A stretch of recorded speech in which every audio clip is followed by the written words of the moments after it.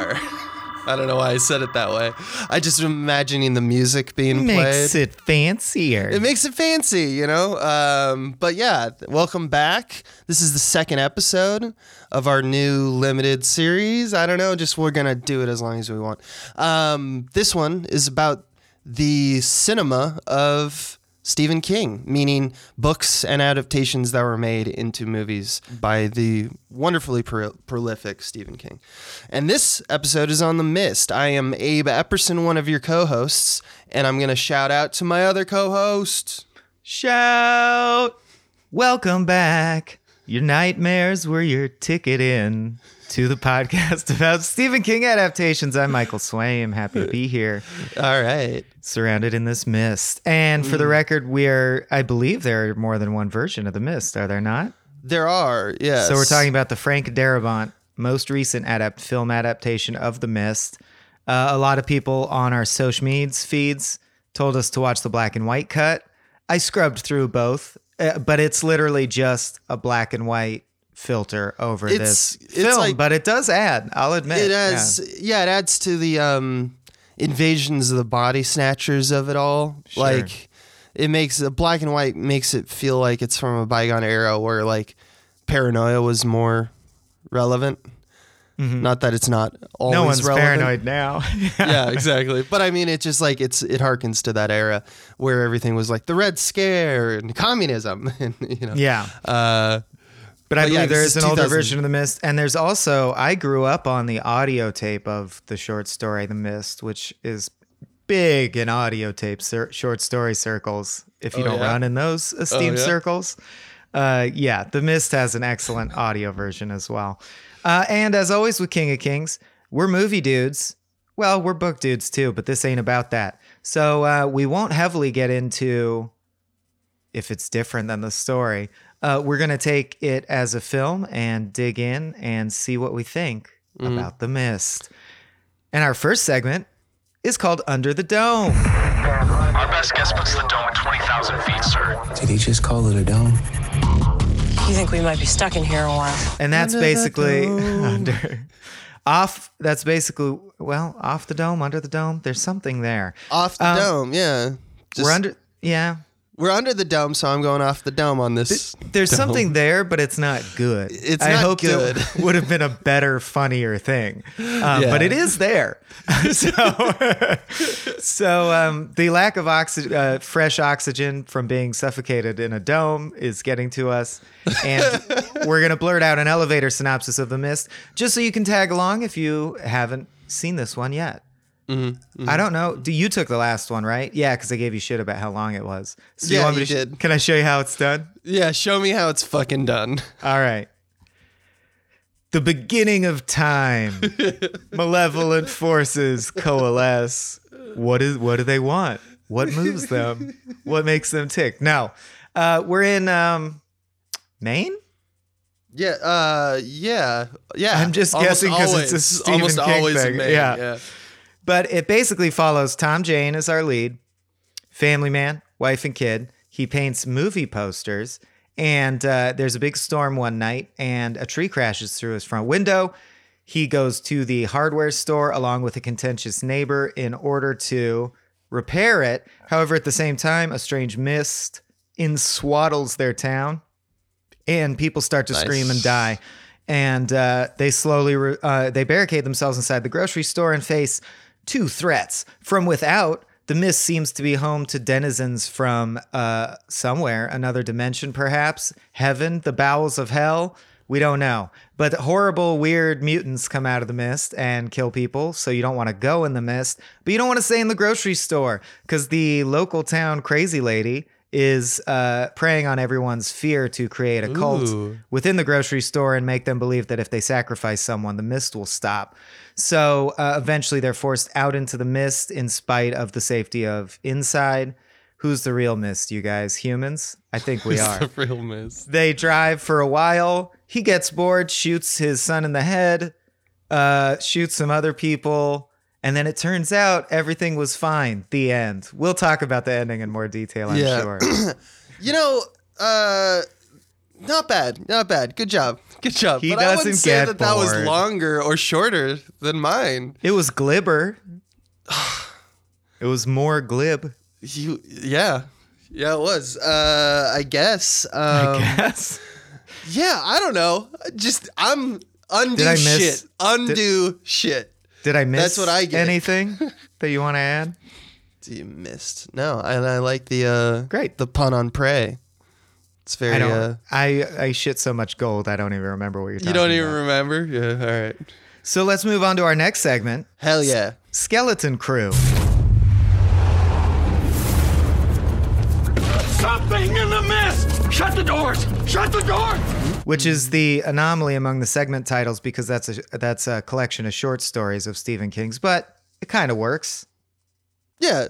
Yeah. I mean, it's got a crew in it. They're about skeletons. it. Yeah. The bones is their money. This is so this is where we talk about anything we have to say about the making of the project or the team behind the project or anything that might provide context for the body of the episode, which is coming up next. Don't tune that dial. Abe, Yeah. you go first.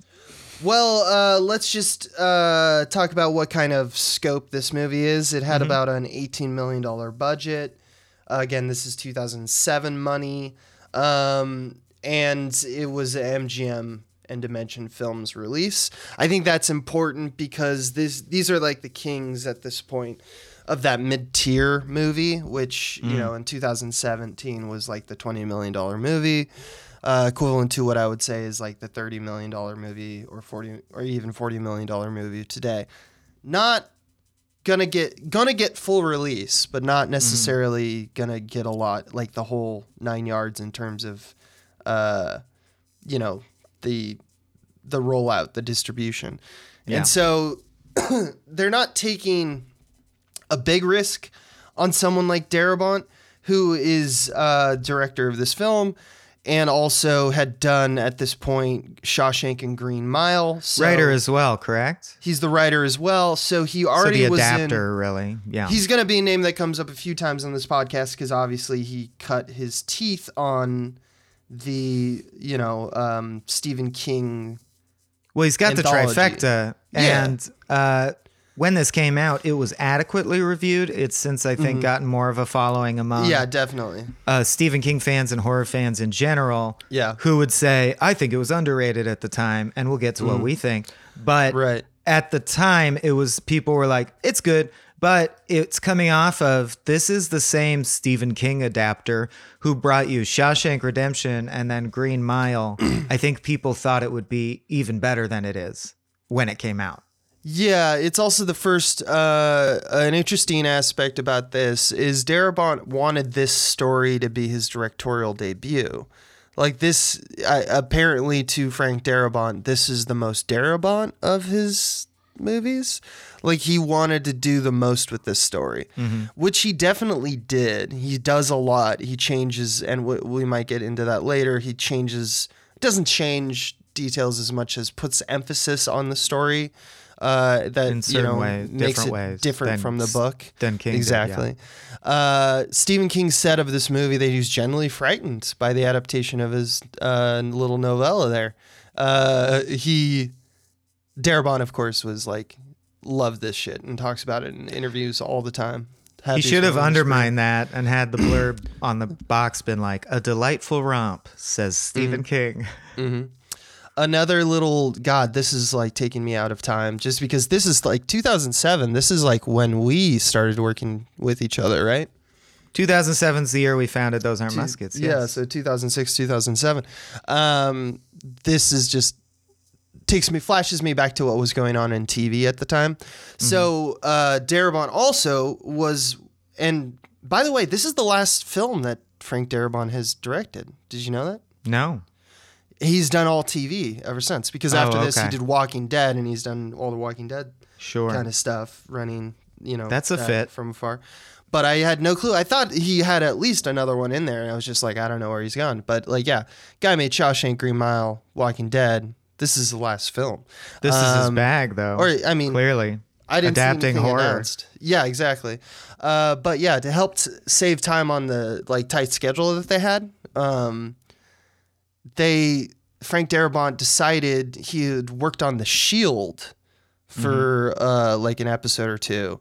And he noticed how fast the camera crew from The Shield was, which that was something that I was taught a lot about in my TV classes, is that was like what was coming up was obviously things like The Office and multiple camera setups that like have the illusion of single camera setup, workplace comedies. I'm looking at you, but also in the era of 24 and The Shield, everything was handheld, pan and scan, kind of like the way you kind of approach a scene is get a bunch of camera operators in there, tell them where the line is, tell them where, these are the rules of this scene and you want to get these characters, and just let them go to town, whip over and get coverage of that character too from a slightly different angle, zoom. And so it's this live breathing thing. Frank Darabont hired the camera crew from The Shield to shoot this movie. Right. They did it on a 6-week break in between seasons of The Shield. Yeah. And it's easy and efficient way of shooting. That's why we did Agents of Cracked that way. Yeah. It's very efficient, especially if you only have one person and 4 hours to shoot a sketch or something like that. Yeah. And or like back when El Mariachi came out on DVD, it had Robert Rodriguez 10-minute film school. And there's similar strategies at play, but it's fun to watch him get multiple shots that would normally be multiple setups with different lenses, like a master, a medium, and a close. While someone's doing a single monologue in a single take, he's literally pump zooming and then running up to them and refocusing. And he's like, by doing it a couple times, I can cover all the time. There's always a clean shot of some time when they were talking, and I'll figure it out in post. Right, which is a very different approach for Darabont than something like Shawshank, which I find is his best movie. It's one of my favorite movies. Well, it's nice work if you can get it. Meaning a fully funded film where you sit down and go, what's my vision for this shot? Right. Sometimes you have to be creative to do these mid and low tier projects. And I thought it would be more that because so Shawshank, the whole idea was that they just had this prison to essentially run the place, right? In this movie, they have even more control because 90% of the movie is shot on a sound stage, Right. And so because of that, you'd imagine they have all of the control. They're like, we can put cameras in the ceilings and just leave them there. Like, we can do anything. But he chose to do a very specific thing, which is, I think, specific to this era, this we'll probably go into it a little later, this kind of post 9/11 kind of way in which we perceive the world, which was kind of frantic, and the cameras were very jolty and impressionable by what happened. There's actually a book written about how camera movements were kind of altered by the the way we went. There's an argument to be had that the camera actions and the act of camera was kind of an allusion to what was going on at the time. I don't know if I necessarily subscribe to that, but it's definitely true that it was a trend. And he definitely went along with it. And I think the reason why is because that he wanted you to feel grounded and one of the people who were being convinced. He wanted us to be convinced by Miss Carmody and, the religious zealotism that's happening there. He wanted us to feel the aspects of the monsters when they would attack Norm or whatever. So that's, I think, the team as much as I'd like to speak about. You got anything? Just that this was the period, I believe, that Tom Jane was dating Lindsay Funke, so that may have destabilized his behavior on set. Goddamn Tom Jane. I'm Tom Jane. Who is that? I'm Tom Jane. And also that there's a lot of good references to Drew Struzan, who's a legendary film poster artist. At the beginning especially. Yeah. From back in the day, when, E.T. and Jurassic Park and shit had hand-painted posters. So Tom Jane plays a guy painting film posters, and those are the only notable Easter eggs in the movie, really. But the poster for The Thing is in the background, and the poster for Pan's Labyrinth, which both were actually paintings by Struzan. So I'm sure they just hooked up with him, and Struzan painted the poster for The Mist. So they just said, "Can we print out some of your old ones to stuffs and fill the his set?" job, yeah. But it becomes an Easter egg just by virtue of that fact, which is fun. Isn't the most prominent one the Dark Tower That's the one on Yeah, display. he's literally working on one for the Dark Tower. Yeah. Yeah. But I And believe that's- that was going to be a book cover because at the time that wasn't like slated to be a movie. Yeah. Yeah. Which takes us to It. Bill, if you'll come with me, you'll float too. You'll float too. You'll float It, too. scene work, themes, and symbology. Yeah, where Huh? all of our ideas float down here. How do you want to run this? I have questions. It's and hard I to have know where to answers. find your first handle in the mist. What do you grab onto? That's not a big tentacle. How about this one? I got one. What Yeah, do you well, I think- got a bunch. I just don't know where to start. Let's start at the beginning. What do you think the tree at the beginning means? Do you think it means anything at all? I think the tree is an excuse for him to have a contentious relationship with his neighbor Norton, Andre Braugher, pre Brooklyn Nine-Nine. And I also think, well, I wanted to bring up, as I want to do, a Harlan Ellison short story because I love comics are one of my favorite mediums because they so often are able to do things that could only be done with comics. Because it involves turning pages and geography, and you can add diagrams that people could cut out and fold. A movie can't do that, and there's very few things a movie can't do. So I'm intrigued by media like that. And Harlan Ellison in this story, The Paladin of the Lost Hour, does something that I just think is phenomenal because it literally couldn't be done in a film without going to great effort and being ham-fisted. He tells a whole story about people coming into each other's lives and having contentious political dialogue and getting into sticky situations and acting on having moral differences. And then about 2/3 of the way through the story, he also says, and one of these people was black and one of them was white. And it doesn't matter which is which, and you get both interpretations simultaneously because it's about civil rights issues, in the 70s. And I just love how that couldn't easily be done in a film. You would have to pick who was black and who was white. And I bring this all up to assuage my white guilt about saying that I think it's intentional that Andre Braugher's black. I do think it's a case where they made skin absolutely. color matter. I don't know how I feel about skin color, even in storytelling, being used as a shorthand code, although it is a reflection of reality, which is that people are still racist to some degree, even inside or whatever, even quote unquote not racist people. So skin color is a force in the universe. And I don't want to go off all down into these weeds about what should art Right. represent versus reflect. However, caveats aside, I think it's, they're black and white and they're neighbors who fight and they're contentious. And I think the question on the table throughout the mist is, which becomes kind of, I think, ham-fisted because the lady that he has the pseudo platonic wifely relationship with in the grocery store, the blonde lady, even says explicitly, like, I think people are basically good. And then as shit goes down, she's like, I guess I was wrong. That's so upsetting to find out people are basically bad. So the question on the table is like, under Are normal people basically stressful good? circumstances, right? These guys are enemies. His wife has to warn him, like, don't sock him in the jaw or whatever. And they have every reason to feel like the other to each other and not see eye to eye.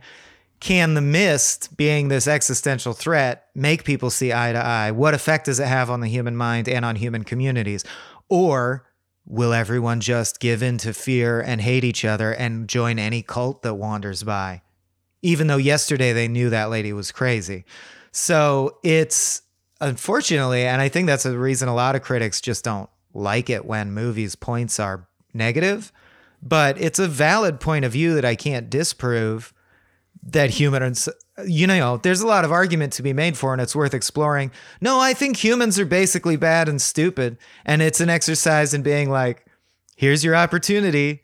You could all cohese. And instead we see on multiple levels, like the military guys hide dangerous information from everyone else. Then when the shit hits the fan and they're supposed to like man up and help, like you could help fix the problem, they just hang themselves. Like, fuck it, check out. I'm not going to help. I'm just too overwrought with guilt. So people are like weak in the face of trauma, turn on each other. Andre Braugher and Tom Jane see eye to eye in the middle because I think they're the relationship where we're supposed to see hope. Like, oh, the contentious neighbors don't care about the tree anymore. But then at the Act 3 turn comes, and Andre Braugher's like, I disagree with you. You're crazy. And I think you are being contentious because of my race. And he's like, no, I just think we're all going to die. And he's like, fuck you. And the relationship falls apart. They end the movie as estranged, and Andre Braugher presumably cocooned or something, dead somewhere. So I think Frank Darabont, and especially given the ending, which I don't want to unpack simultaneously, but we'll unpack soon, I'm sure. It's kind of a downer movie. I mean, it is a downer movie, but I think even more than the casual viewer may have thought, it's an intentional statement that humans are incapable of doing a good job and we're fucked.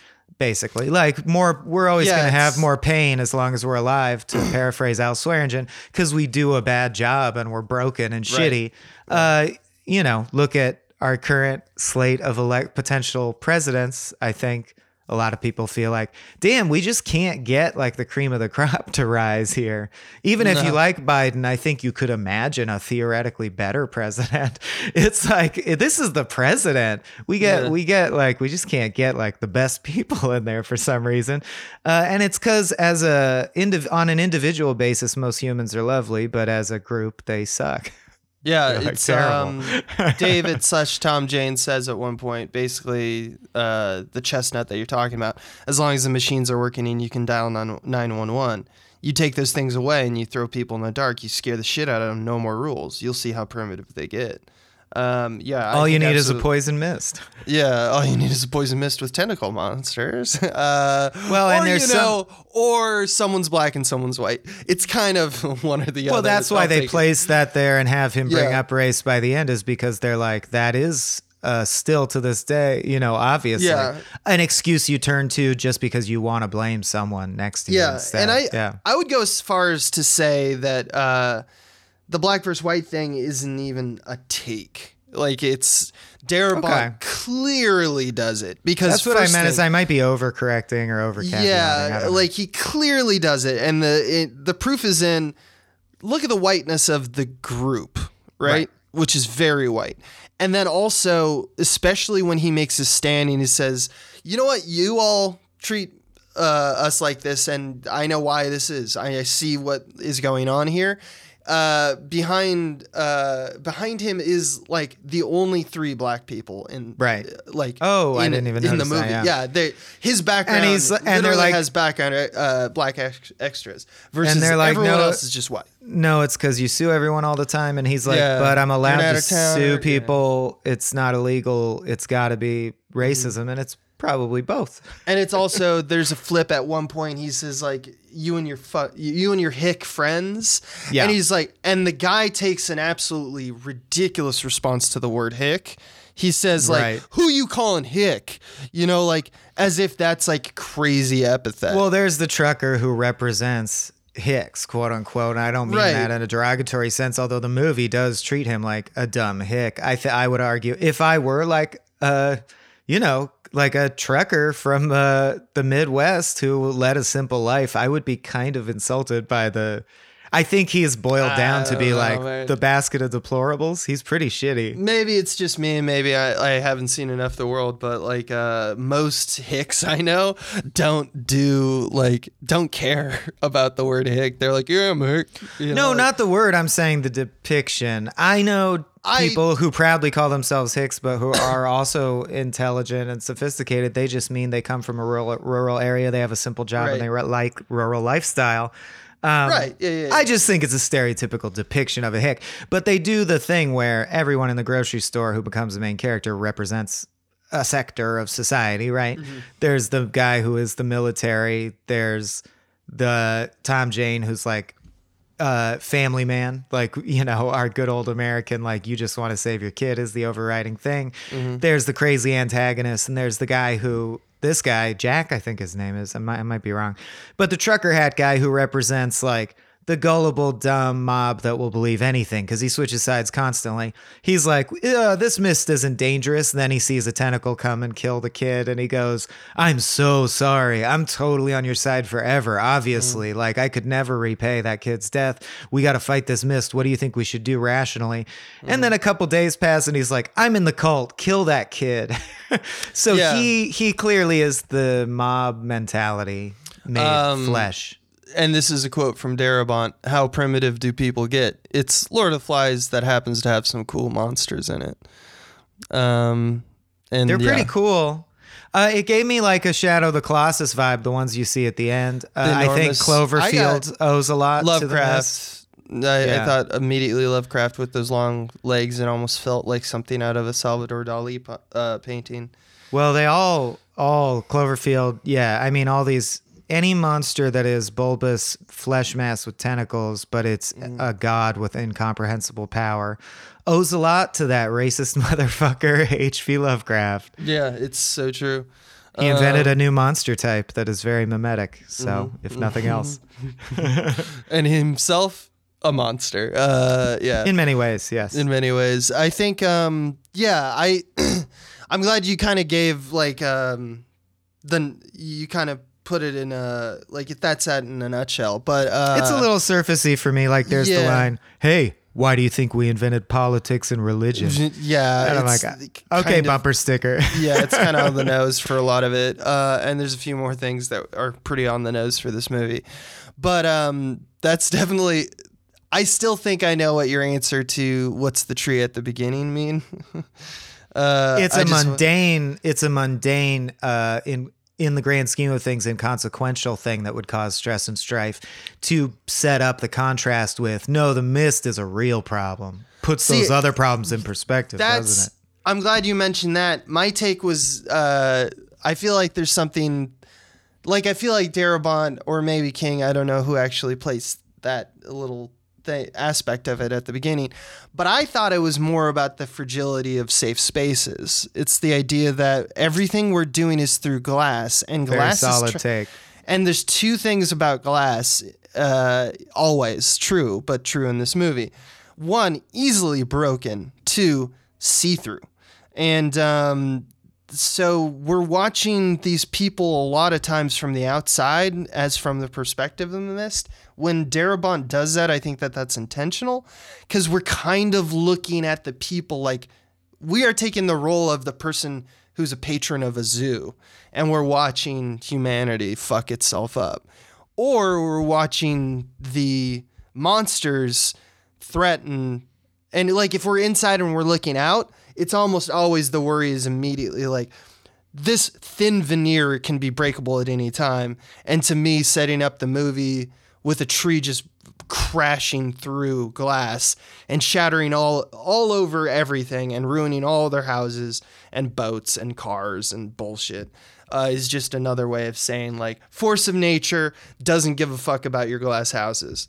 But yeah. And of course, I think we barely need to state for everyone to know everything we would say about how appropriate the film is right now. It's about quarantining, because if you go outside, you're going to breathe something that will kill you.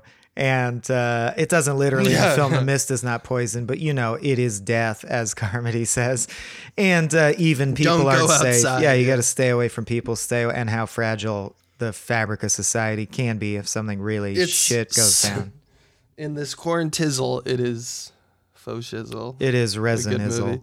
I also wanted to point out that I think that ties into why he paints, because it barely factors in what his job is. You could have done the movie without us knowing what his job is. It doesn't matter. So I have to believe Darabont chose to make him a guy who does movie posters for a reason. So I tried to pick a reason. And what occurs to me is he's scared of being supplanted by Photoshop because his painting gets wrecked by the tree. And he's like, they can Photoshop one in a weekend.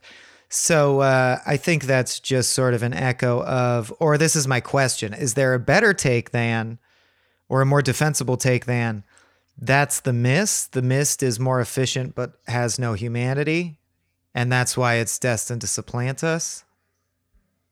It feels like a stretch, not a far stretch, but a stretch. Is there a better reason that's... Why take the time to have him say, I make movie posters, but I'm worried about my job security because of Photoshop. Doesn't that have to mean something? Yeah, the only thing I can think about is the fact that almost all the horrors that take place, or that, like, they're, especially Stephen King, it's all about, he plays with xenophobia and paranoia a lot because almost all of his monsters are ascribing to the, like, it's not like E.T. They're horrifying because they're so unlike us. So that xenophobic quality of something like a, you know, if you're going to make the analogy of the, you know, Photoshop versus the old way of doing it, how distant and alien modernism looks to traditionalism. You know, that is the only thing that I can think of as why those would be like terms. But I do like the take just because he's out of time, or he's running out of time, one could say. Yeah. And that is a scary place to be, and that makes fear increase, and fear is currency here. Yeah. And that, you know, obviously taken advantage of by Mrs. Carmody. Is Tom Jane American? Tom Jane, is he? Yes. His voice sounds I've never like heard him. a British actor doing an American accent, and it would be hilarious to me if that's he's American. his real voice. No, he's an American actor. That's just his voice is like I'm trying to be American. It's just odd. I just think he has an odd voice. He's good though. Mm-hmm. He's fine. He's good. Yeah, I think he's done some really good shit. Yeah, he has, definitely. I didn't really like 1912 or whatever, if we ever get to that one. 1922. 22. Mm-hmm. And now we have 1917. I thought he is even better as a character actor. Do you remember? Not a good film, or not the greatest film, but the Shane Black written, directed The Predator 2018. Oh, I haven't seen that. Where he he plays like a guy with Tourette's, and he's a good character actor, nice. I think. Yeah, he's good. But you know, put him in Deep Blue Sea or The Punisher. Mm-hmm. I'm not saying he's bad. I'm just saying it's like I didn't. Those weren't the best vehicles for him. But it's he does have a look like a leading man, and leading men are boring. Mm-hmm. So, all right, things I loved. Mm-hmm. How many video games it reminded me of. Because I'm hungry for Last of Us Part 2, and I think it has some of that vibe. And I'm also playing the shit out of Half-Life Alyx. As you know, Half-Life centers around accidentally opening a door to another dimension and aliens pour through.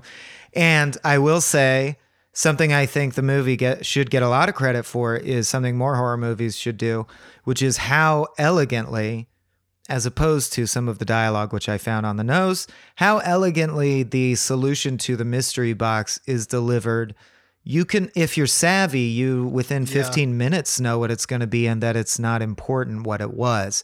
And so you basically just get his wife going, the mist, there's never mist there. And then some military trucks rolling by, and then a military guy being like, Project Arrowhead something, and then military guys hanging themselves. And then if you're too dense, finally someone going, it's mist from the military base. I think they open another dimension. They said something like this. We don't know, but that's people talk, and that's all you need. And that's all you need. Well done.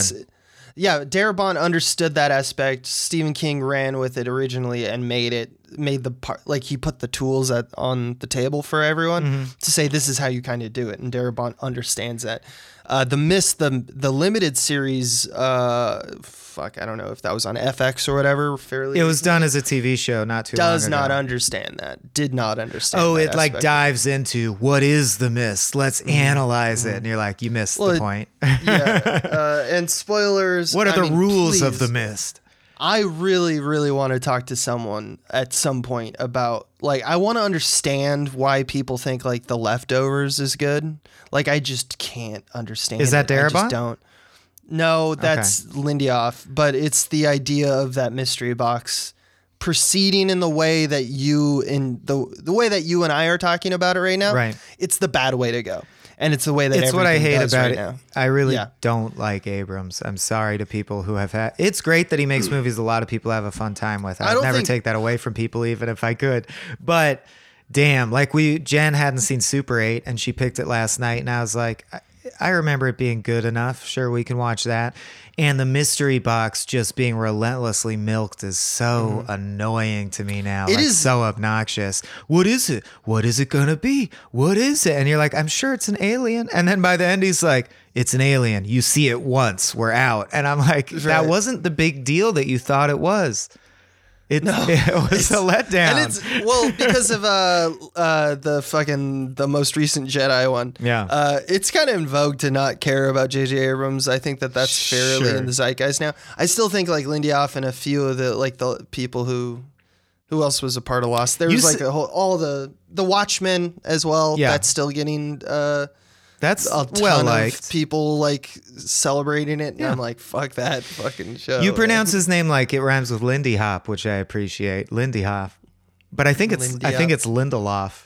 Lindelof. Okay, Lindelof. I kind of like the Lindelof. Anyway, Carmody tries to get them to sacrifice Billy, so Ollie shoots her in the face. We haven't mentioned Fucking Ollie. love Ollie, dude. Ollie, man. Ollie's he gets it done, you know? Ollie's the shit. And then the other thing I wanted to bring up that I think the movie does very, very well, and it reminded me more than anything else of Uncut Gems because I just watched that not too long ago, and they both impressed me in the same way. They both invented, or not invented, I don't know the totality of film. They both deployed new techniques that I haven't experienced very often at all, enough that they're still very fresh feeling to make me feel really tense.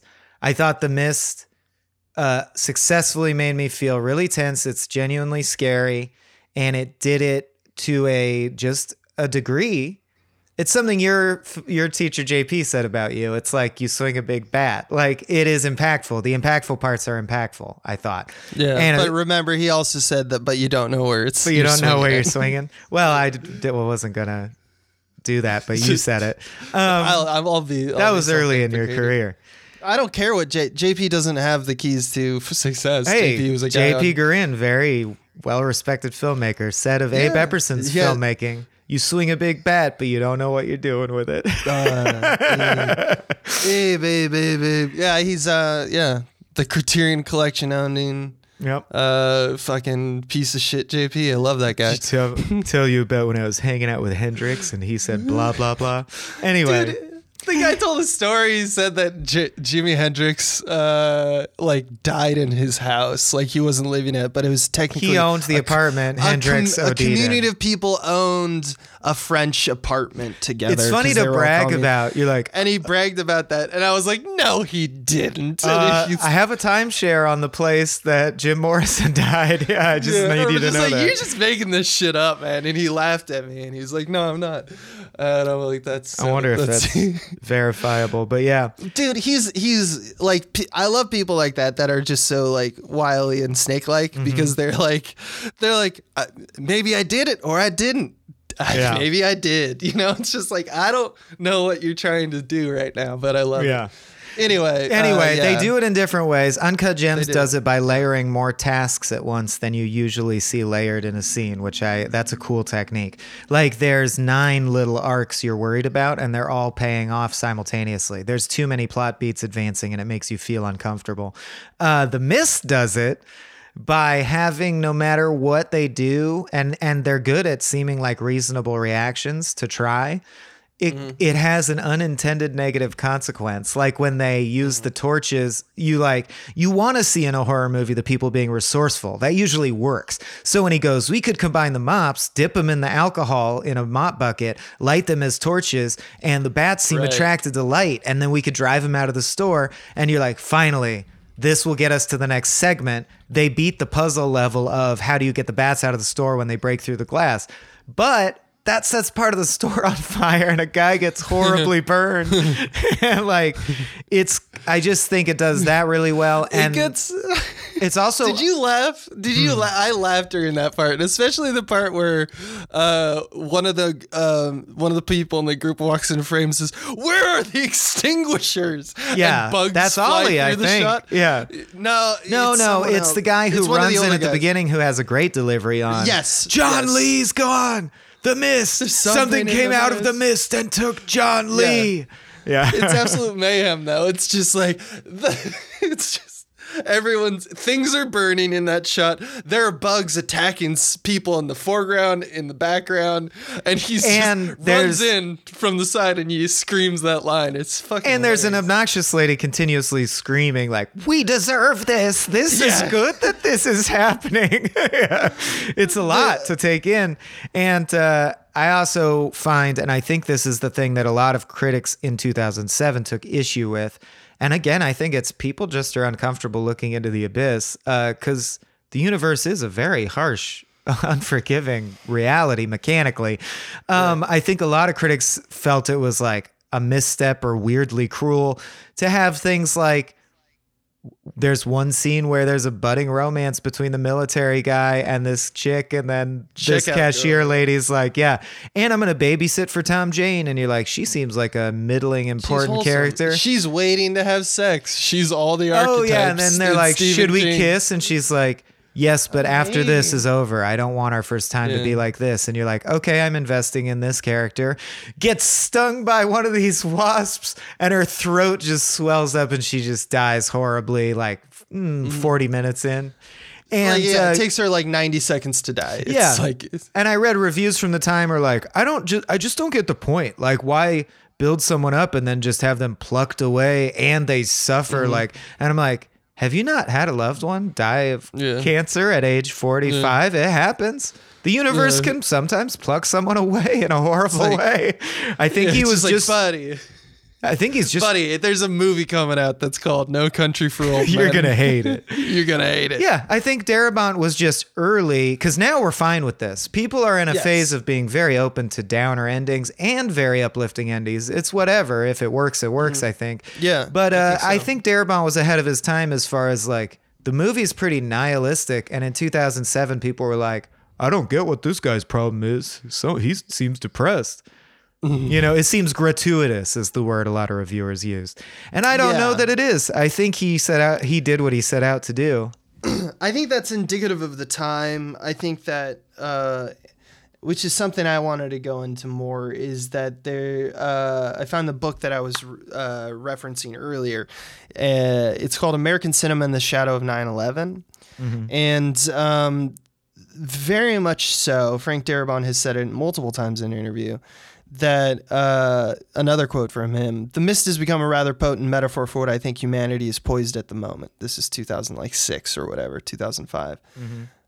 It becomes a total microcosm of our culture and what we're going through. The divisiveness, the fact that reasonable people are getting ground up in the machinery and agendas of unreasonable people who are in power. The extremists are holding sway, and the rest of us are getting dragged along for the ride.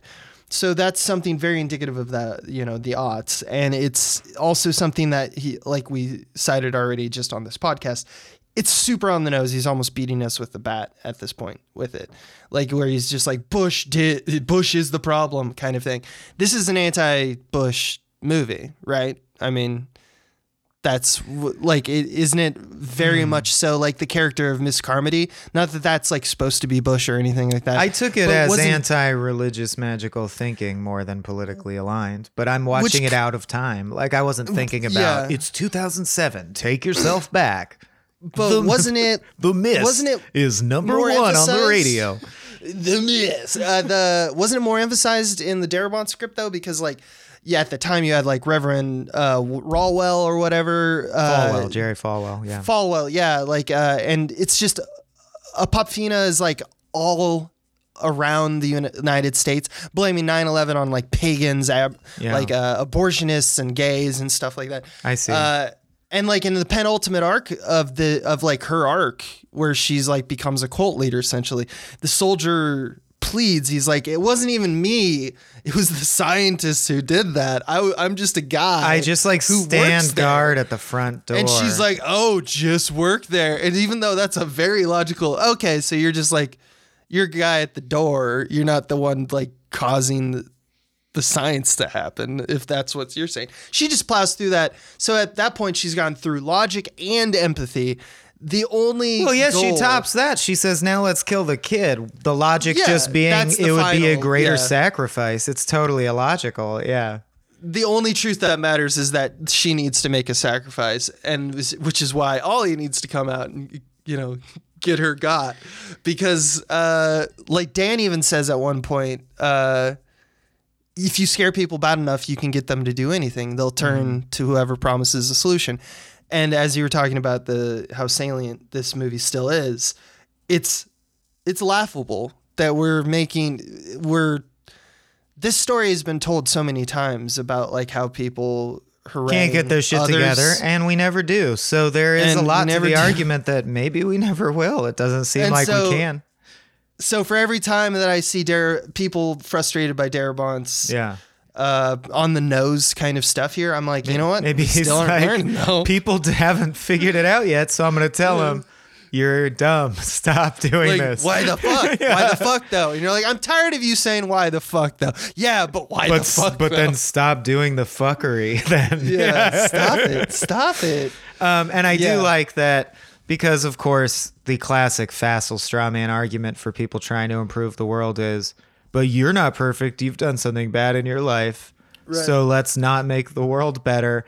Or you want me to be tolerant as in not racist or transphobic? Where's your tolerance of my ability to hate other people? Or where's my free speech ability to say stuff and you can't free speech back at me and tell me I'm dumb? Where's my extra special free speech in this country? And I think Ollie viscerally demonstrates the old axiom that the only thing, if you believe tolerance is helpful to humanity, the only paradox you have to embrace is you can't tolerate intolerance. If it starts to extend beyond the bounds of, you can think whatever you want in your head, but if you're going to harm members of the community based on your intolerance, our tolerant community doesn't tolerate that. That's the one rule. That's the only one. And so Ollie, shoots her in the face, and the old lady throws a can of peas at her head. I think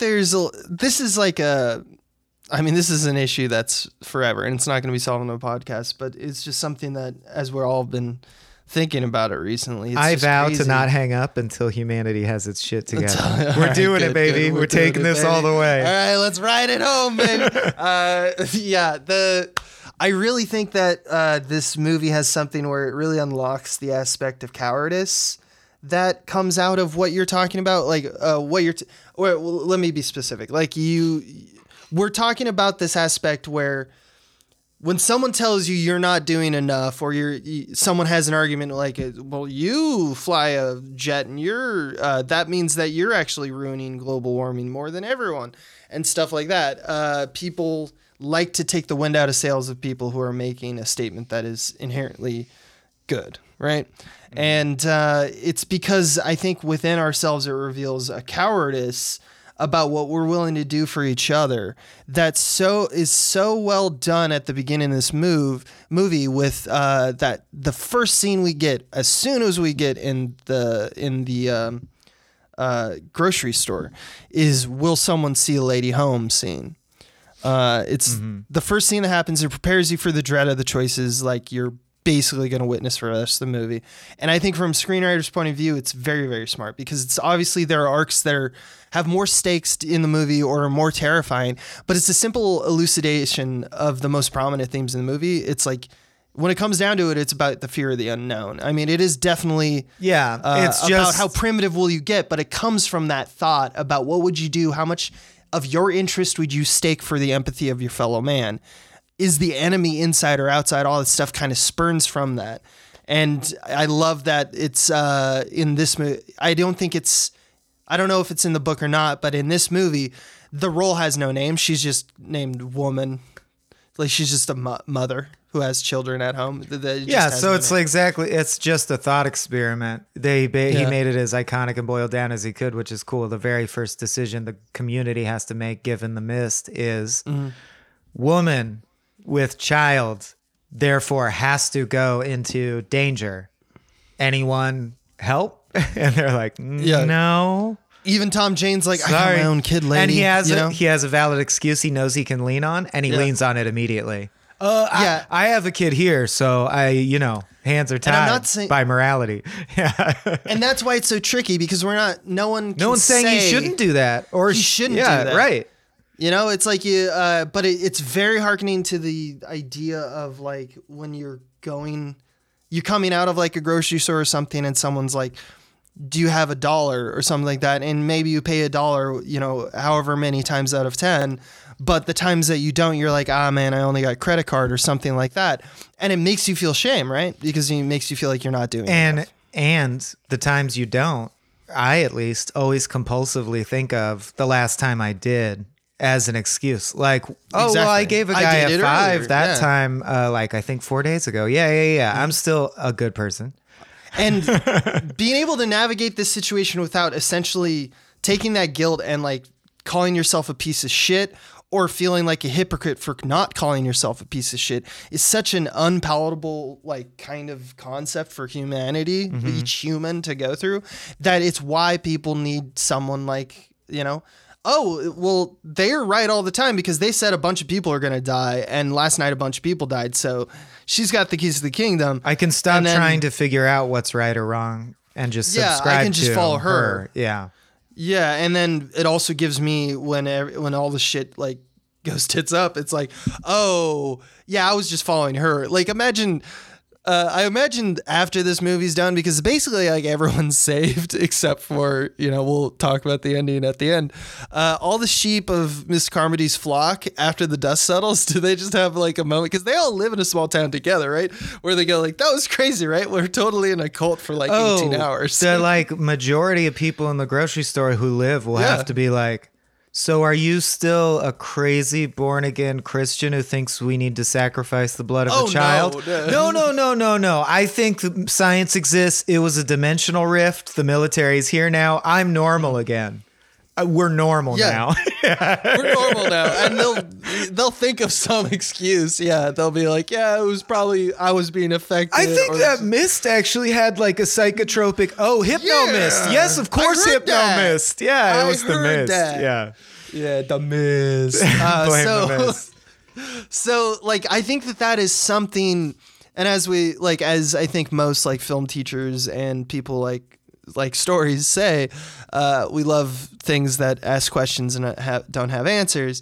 That's one of the best parts of this movie, is the fact that it presents so effectively and efficiently the ways in which we think of ourselves as a piece of shit for not doing enough, you know, and I think that there's something about that. I think there's something powerful about having that conversation too.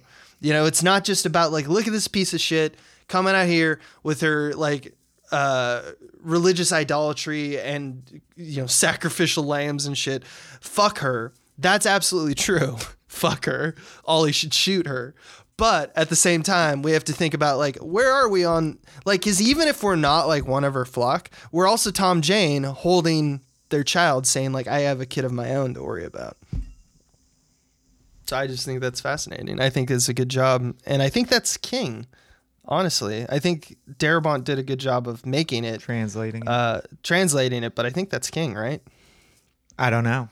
I didn't reread the short story in preparation for this, although you'd think I'd have it memorized because I swear I listened to that audio tape on every camping trip as a kid. You know, that was our scary stories. We'd sit around the fire and listen to a Stephen King audio tape. Well, My you didn't dad do was enough, lazy. you piece of shit. Yeah. The other one on there was Taily Poe. That's not a Stephen King, but shout out to anyone who knows that. Taily Poe. Scary story to tell around campfire. Oh, yeah. Speaking of shit going tits up, he eventually goes back home, finds out that because the window was broken, his wife never stood a chance and probably died almost immediately. We don't even see her, I don't think. He just like is like, yeah, she's dead. You see it's like clearly a female form. Covered in like spider webs and blood and shit. Like, and you're like, it can only be her. Yeah. It's coming out of the house, yeah. They drive until the Jeep they're in runs out of gas. He's with the few survivors that would go with him, plus his son. They only have enough bullets. The thing runs out of gas, and everyone who's been killed by the mist has suffered horribly. So they silently, which is a nice touch, in silence with only looks and nods and shit, decide they're going to kill themselves. And they don't want to wake the kid up because, of course, they want it to be painless and quick. So he's going to shoot the kid first. Someone Beautiful score, by the way. Someone has to stay alive because there aren't enough bullets. Yeah, this ending is impactful as fuck. It's like it's a gut punch in the extremest sense. He shoots his son in the head, but the kid wakes up at the last second, so he sees his son look at his dad and look as if why would you point a gun at me? And he shoots his own son in the fucking face, and then he quickly shoots everyone else in the car, and then he's out of bullets, and he gets to do something I bet any actor would love to do, which is like try and replicate the most extreme acute trauma moment. Just go crazy, like have a meal, dude. Just like how you could you are be undone. more sad? How could you be acting any harder? Act as hard as you can. And and he does a great job. He tries to shoot himself over and over in the head with the empty gun. He just wants to die. He jumps out of the car. He's in the mist and he's like, "Eat me, giant monsters. I just want to die. Like, let's wrap this shit up." Yeah. And then military roll down with a bunch of tanks and are like, "Don't worry, sir. It was just a minor dimensional breach. We got it under control." Yeah. In a few minutes, we'll have you and your son. Oh. And he's like, "If you were in a cult, that's fine. Everything's normal now." I love that we have to make everything as an episode from The Simpsons. Well, that's actually a catchphrase on one of my favorite podcasts, so I'll shout him out, The Teacher's Lounge, which is a great podcast that has no point. It's just persistent long form improv. So now they're at season 9 or whatever, and like so many things are true of them, it's impossible to keep track. You know what I mean? It's additive improv that never resets. The canon's too big. Yeah, the canon is too large. But one thing is they had a whole season where the theme of the season is like, I know we've done a bunch of crazy shit. El Chapo and O.J. Simpson are established to be like friends of ours and all this stuff. Howard died and is now in someone else's body. But all of that is not true. We're normal now. Oh, they just. But it turned undid the improv game they were playing is that retcon. all that stuff was clearly true. They were just claiming to be normal now, and it falls apart. But anyway, because at a certain point you have to be like, we can't. we're keep not with normal. this. Who the fuck are we kidding? Like at? every time we have a new guest on, we have to be like, you can't say that to him because he has hooves. Oh, yeah, every you know? episode we establish 9 new made up things about each other. It's my favorite though. So great. we took you to the emotional depths, and then we had a little palate cleanser. But that is the ending. It is indeed grim. It's the kind of ending I would put in a short story I was writing, but I wouldn't think to try and sell as a screenplay. So it is interesting that it made it. The final line in the book is, I'm going to bed now, but first I'm going to kiss my son and whisper 2 words in his ear, 2 words that sound a bit alike. One of them Hartford, one of them Hope. And Hartford is it's Hartford, Connecticut. They get a radio signal earlier in a different scene where it says like people are congregating there. We're going to make a new life here. So but then that, since it's all done as his journal, it's kind of like, well, then the journal ends. So does that mean he went off and died, or does that mean that he got there and he just left the journal? It's an open-ended kind of positivity about it. And Stephen King was like, I fucking love this ending because it terrifies me, and it's definitely takes a stand. So in Stephen King's version, it's more heavily implied that the mist is everywhere. It's a global problem. So it's more of that ending, which is classic to a lot of sci-fi apocalypses, where, the apocalypse is real. It's really the apocalypse, but our heroes found an enclave or are on their way to an enclave. So they're just going to face the new world, and who knows what will happen, but at least they made it out of the acute situation. Darabont was like, what if everything was fine everywhere else and it was just their problem only? Yeah. Right. Yeah. Yeah. And it's interesting that the higher stakes one is less grim, probably because it's higher stakes. Because life goes and the on. Smaller in some stakes sense. one is and a lot of us think much more grim. Well, if I lived through the initial shockwave, the apocalypse would be okay. I would adapt to a new experience. Yeah. And what's crazy is that it's there's so much allegorical aspects of it, and itself, like just the concept is like basically feels like a cautionary tale, but I don't know what for. It's like, be very scared of everything. You know, like I don't really know what the movie's trying to say to us other than wind, like we are mist, problematic, other people, the military. Nature is problematic. Other people are problematic. everything is fucked. The universe, And, it's a miracle any of us survived the universe's Right. machinations. Yeah. And I kind of like that, at least it's not pulling its punches. I don't think it's something that you then take as scripture and go like, therefore we should do this. No, it's more of like, no, yeah, that sums up what I know about nature. There's a bunch of, as you said, quoting Al Swearingen, like there's much more pain in store for you. As long as you're drawing breath, you got more pain to come or whatever. Yeah. Yeah, more pain. So yeah, dish it All out right. or whatever. Should we move into our final The segment? Stand? The Stand. Time to make your stand. Which now seems badly timed because it's about a worldwide plague. I'm sorry. We enshrined it in our podcast. Moving on. When I do The Stand, I like to ask myself 3 questions. Was this movie good and recommendable to watch? Yes. Was it scary? Yes. Which I don't think I'll say yes to a lot. But I actually think this movie is pretty scary. And / upsetting. There's a blurry line between those two things. And then the last question is, because I don't like necessarily rating like out of 10 or out of 5, but I do like rating things relatively. And I want to do this as an ongoing thing. So where does this stand relative to every other movie we've covered thus far? If you've been following along at home, the only movie we've covered so far is Stanley Kubrick's The Shining, which is better than this. Yes. Because I would say there I'd are say some so. stretches of this that feel boring or unearned, and you're waiting for the next exciting thing to happen. Whereas The Shining is obviously one of the better movies of the last 50 to 100 years. So, so my far take my on it- list goes The Shining, and then The Mist. And the Mist. Yeah. My take or the way I do this section in my head is a little different. I like to take my favorite thing about it and then say what I like about that favorite thing, which is that I think the design of this movie is the best aspect of this movie. I think Hitchcock said that fairly famously. I don't know because all my friends are filmmakers, so maybe people don't know. Hitchcock had always wanted to make a horror scene. And there's an interview of him before he made Psycho talking about it. He wants to make a horror scene in the bathroom because it's where you're the most vulnerable. And so he talked about on the shower and the toilet, but because he can't shoot on the toilet because it was 1950, he decided to do the shower.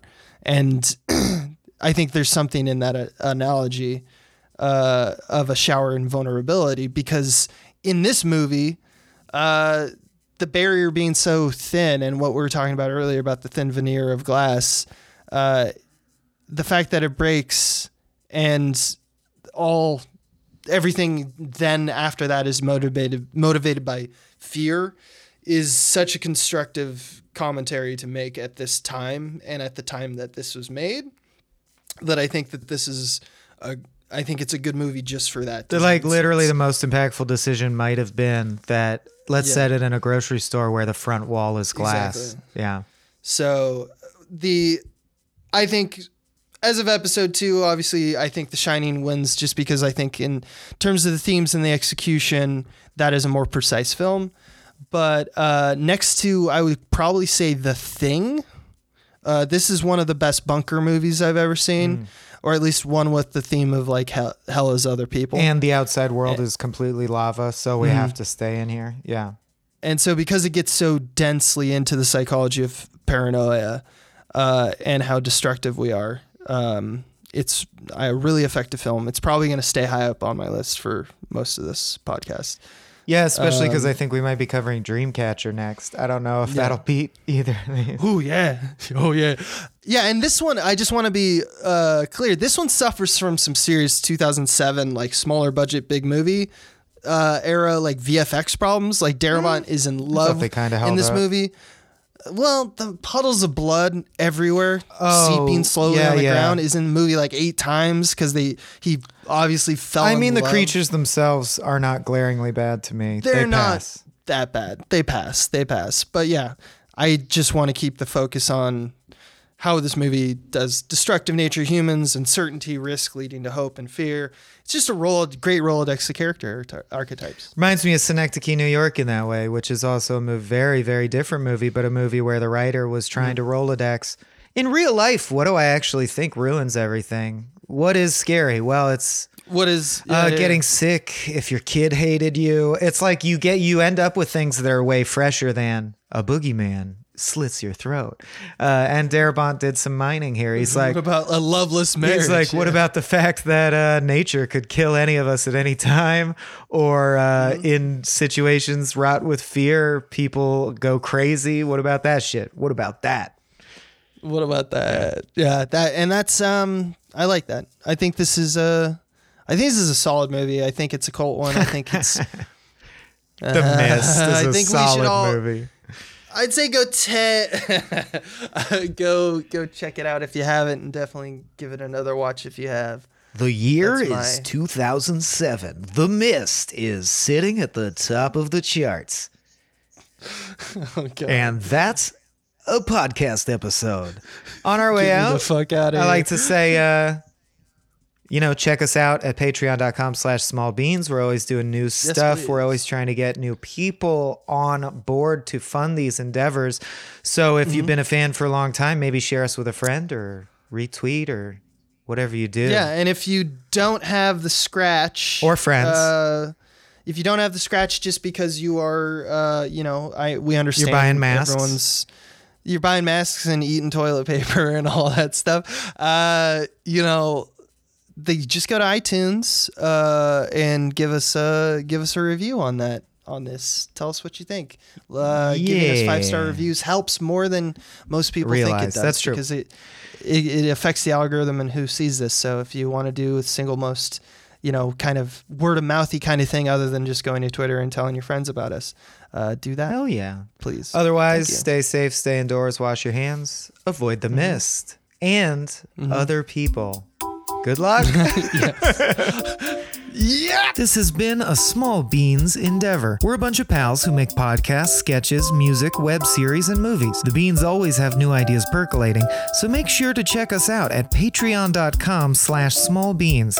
That's patreon.com/smallbeans, where you can browse all of our current and past content, see what we've got planned in the future, and learn how your support can help the Small Beans grow into huge, giant monster beans.